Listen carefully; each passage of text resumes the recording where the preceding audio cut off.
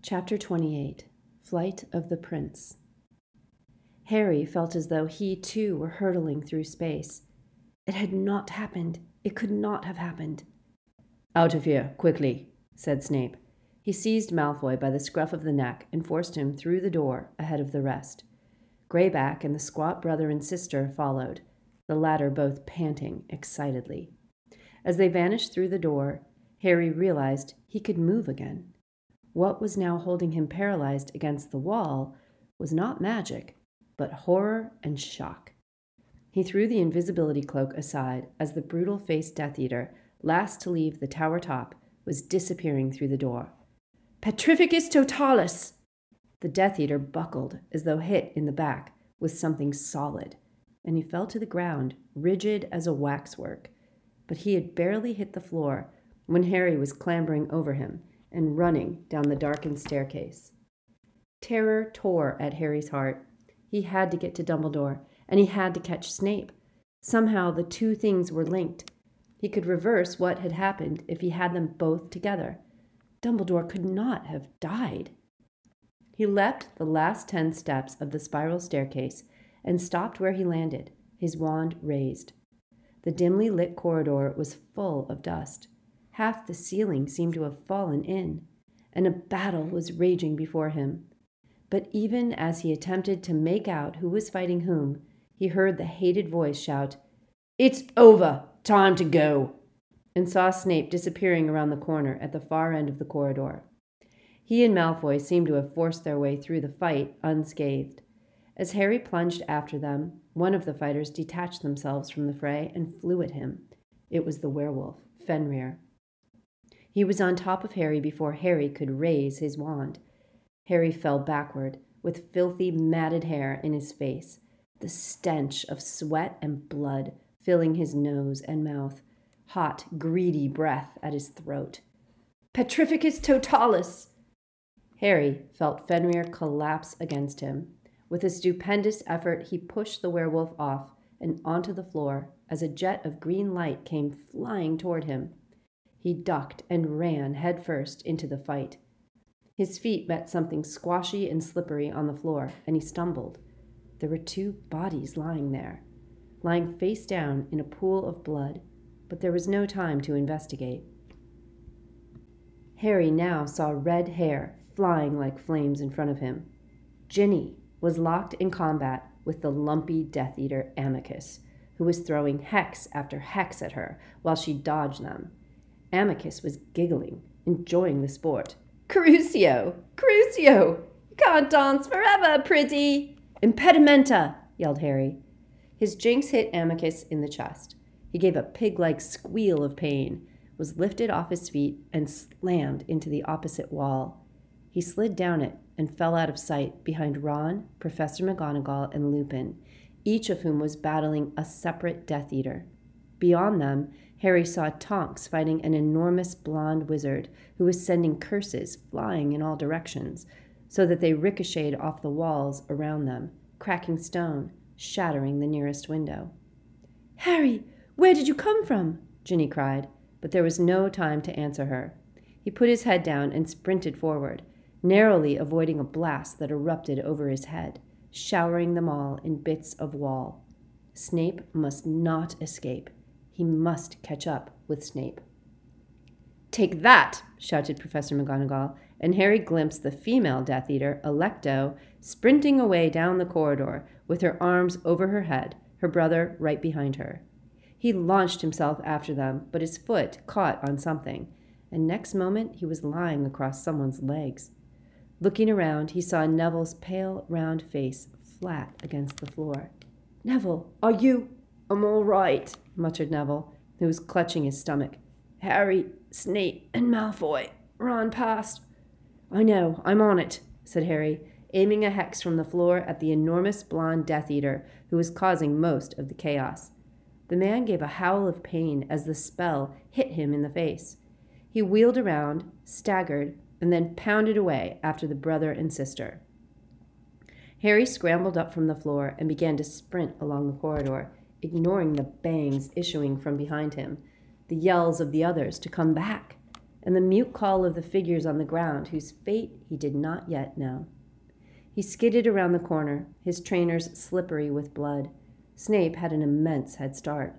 Was it possible that he had already entered the cabinet in the room of requirement? Or had the Order made steps to secure it, to prevent the Death Eaters retreating that way?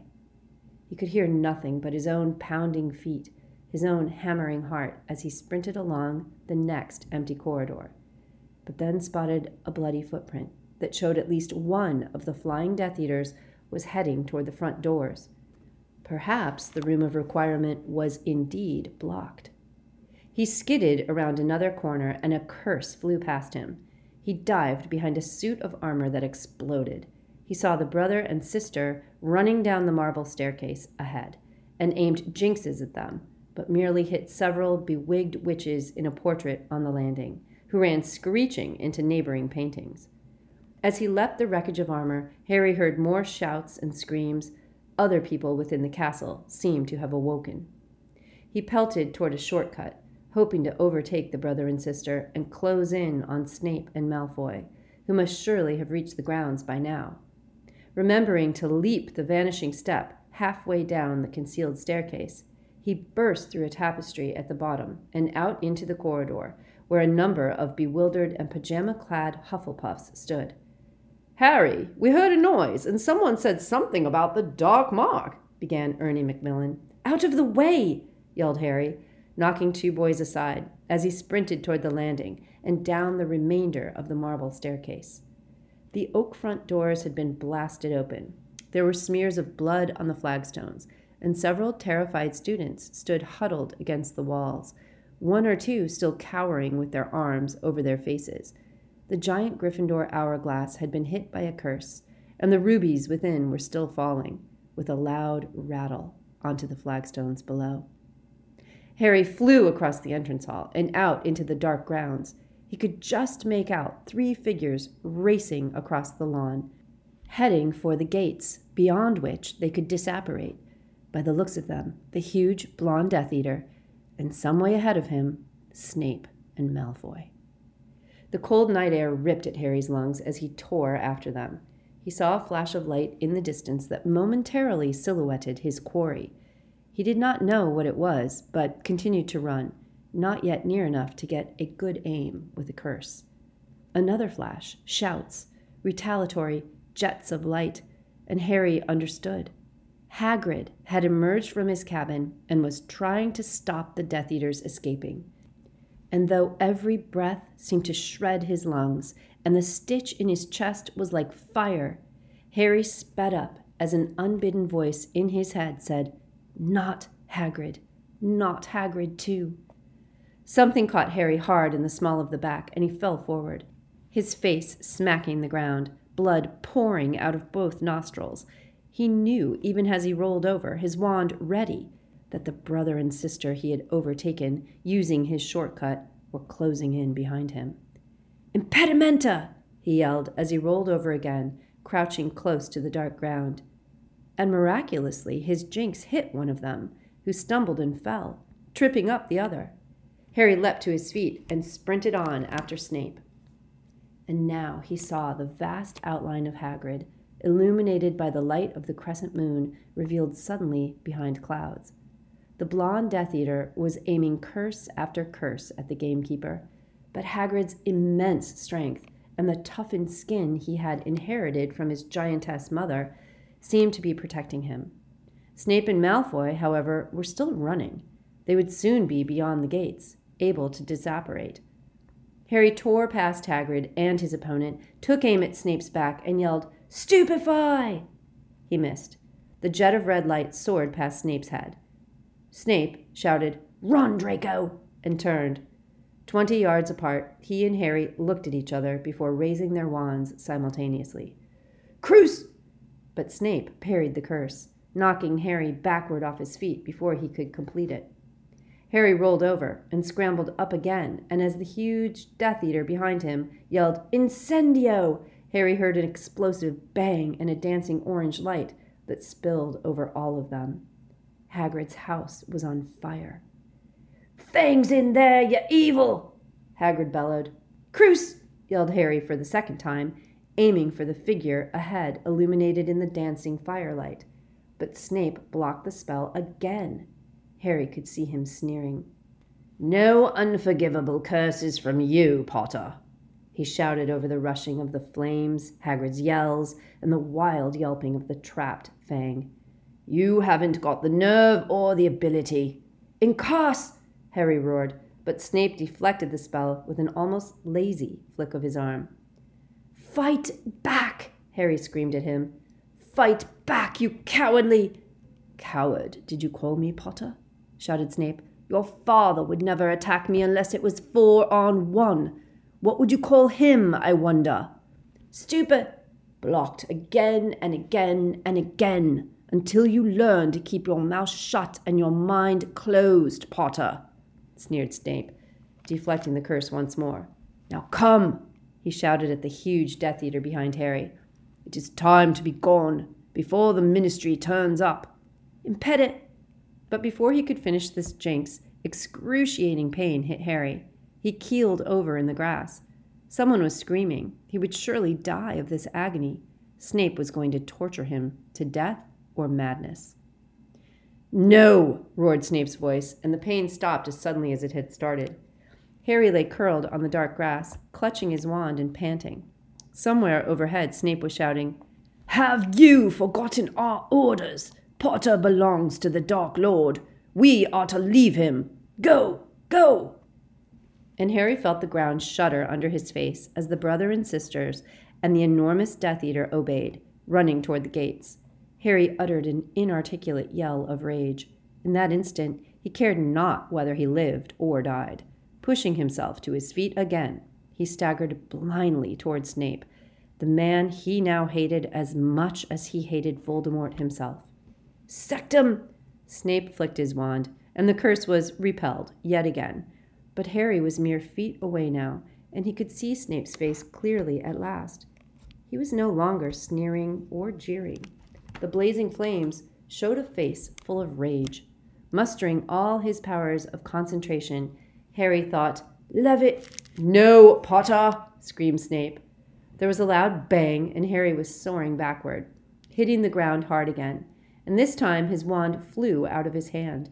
He could hear Hagrid yelling and Fang howling as Snape closed in and looked down on him where he lay, wandless and defenseless, as Dumbledore had been. Snape's pale face, illuminated by the flaming cabin, was suffused with hatred, just as it had been before he had cursed Dumbledore.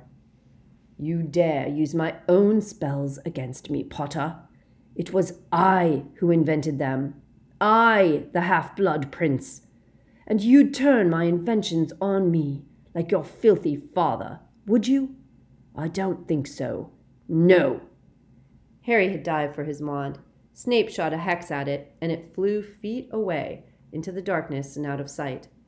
"Kill me, then," panted Harry, who felt no fear at all, but only rage and contempt. "Kill me like you killed him, you coward!" "Don't!" screamed Snape, and his face was suddenly demented, inhuman, as though he was in as much pain as the yelping, howling dog stuck in the burning house behind them. "Call me coward!" And he slashed at the air. Harry felt a white-hot, whip-like something hit him across the face, and he was slammed backward into the ground. Spots of light burst in front of his eyes, and for a moment all the breath seemed to have gone from his body. Then he heard a rush of wings above him, and something enormous obscured the stars. Buckbeak had flown at Snape, who staggered backward as the razor-sharp claws slashed at him. As Harry raised himself into a sitting position, his head still swimming from its last contact with the ground, he saw Snape running as hard as he could, the enormous beast flapping behind him and screeching as Harry had never heard him screech. Harry struggled to his feet, looking around groggily for his wand, hoping to give chase again. But even as his fingers fumbled in the grass, discarding twigs, he knew it would be too late. And sure enough, by the time he had located his wand, he turned only to see the hippogriff circling the gates. Snape had managed to disapparate just beyond the school's boundaries. "Hagrid?" muttered Harry, still dazed, looking around. "Hagrid?" He stumbled toward the burning house as an enormous figure emerged from out of the flames, carrying Fang on his back. With a cry of thankfulness, Harry sank to his knees. He was shaking in every limb. His body ached all over, and his breath came in painful stabs. "You're right, Harry. You're right.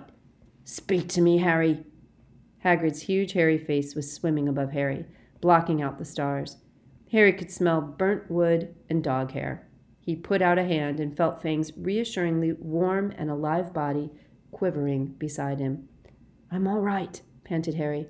"Are you?" "Course I am. Take more'n that to finish me."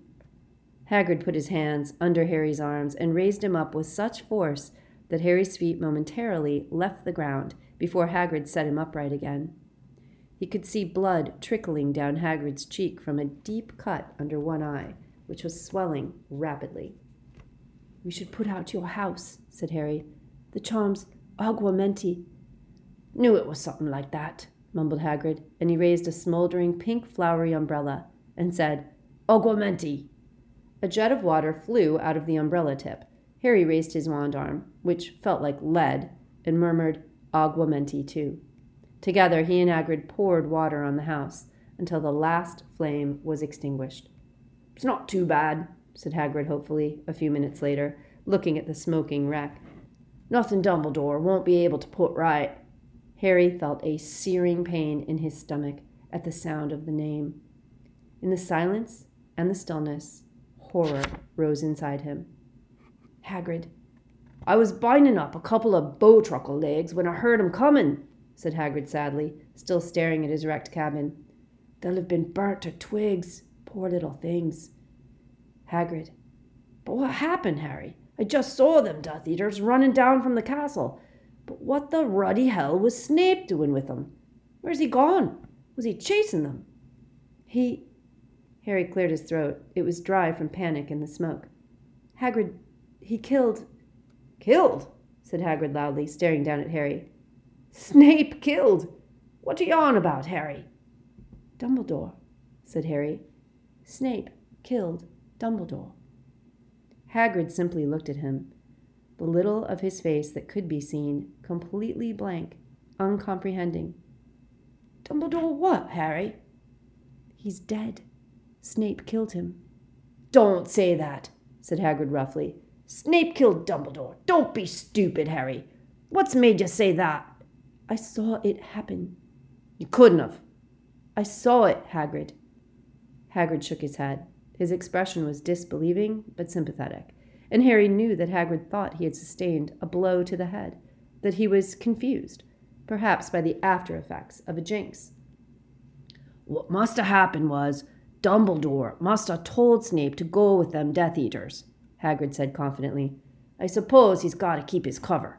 Look, let's get back up to the school. Come on, Harry." Harry did not attempt to argue or explain. He was still shaking uncontrollably. Hagrid would find out soon enough. Too soon. As they directed their steps back toward the castle, Harry saw that many of its windows were lit now. He could imagine clearly the scenes inside as people moved from room to room, telling each other that Death Eaters had got in, that the mark was shining over Hogwarts, that somebody must have been killed. The oak front doors stood open ahead of them, light flooding out onto the drive and the lawn. Slowly, uncertainly, dressing-gowned people were creeping down the steps, looking around nervously for some sign of the Death Eaters who had fled into the night. Harry's eyes, however, were fixed upon the ground at the foot of the tallest tower. He imagined that he could see a black, huddled mass lying in the grass there, though he was really too far away to see anything of the sort. Even as he stared wordlessly at the place where he thought Dumbledore's body must lie, however, he saw people beginning to move toward it. "What are they looking at?" said Hagrid, as he and Harry approached the castle front, Fang keeping as close as he could to their ankles. "What's that, lying on the grass?" Hagrid added sharply, heading now toward the foot of the astronomy tower, where a small crowd was congregating. "See it, Harry? Right at the foot of the tower, under where the mark—" "Blimey, you don't think someone got thrown?" Hagrid fell silent, the thought apparently too horrible to express aloud. Harry walked alongside him, feeling the aches and pains in his face and his legs, where the various hexes of the last half hour had hit him, though in an oddly detached way, as though somebody near him was suffering them. What was real and inescapable was the awful pressing feeling in his chest. He and Hagrid moved, dreamlike, through the murmuring crowd to the very front, where the dumbstruck students and teachers had left a gap. Harry heard Hagrid's moan of pain and shock, but he did not stop. He walked slowly forward until he reached the place where Dumbledore lay, and he crouched down beside him. He had known there was no hope from the moment that the full body-bind curse Dumbledore had placed upon him lifted, known that it could have happened only because its caster was dead. But there was still no preparation for seeing him here, spread-eagled, broken. The greatest wizard Harry had ever or would ever meet. Dumbledore's eyes were closed, but for the strange angle of his arms and legs, he might have been sleeping. Harry reached out, straightened the half-moon spectacles upon the crooked nose, and wiped a trickle of blood from the mouth with his own sleeve. Then he gazed down at the wise old face and tried to absorb the enormous and incomprehensible truth that never again would Dumbledore speak to him. Never again could he help. The crowd murmured behind Harry. After what seemed like a long time, he became aware that he was kneeling upon something hard and looked down. The locket they had managed to steal so many hours before had fallen out of Dumbledore's pocket. It had opened, perhaps due to the force with which it hit the ground. And although he could not feel more shock or horror or sadness than he felt already, Harry knew, as he picked it up, that there was something wrong. He turned the locket over in his hands. This was neither as large as the locket he remembered seeing in the pensive, nor were there any markings upon it.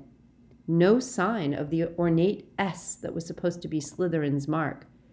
Moreover, there was nothing inside but for a scrap of folded parchment, wedged tightly into the place where a portrait should have been. Automatically, without really thinking about what he was doing, Harry pulled out the fragment of parchment, opened it, and read it by the light of the many wands that had now been lit behind him. To the Dark Lord, I know I will be dead long before you read this, but I want you to know that it was I who discovered your secret. I have stolen the real Horcrux and intend to destroy it as soon as I can. I face death in the hope that when you meet your match, you will be mortal once more. R.A.B. Harry neither knew nor cared what the message meant. Only one thing mattered. This was not a Horcrux. Dumbledore had weakened himself by drinking that terrible potion for nothing. Harry crumpled the parchment in his hand, and his eyes burned with tears as behind him, Fang began to howl.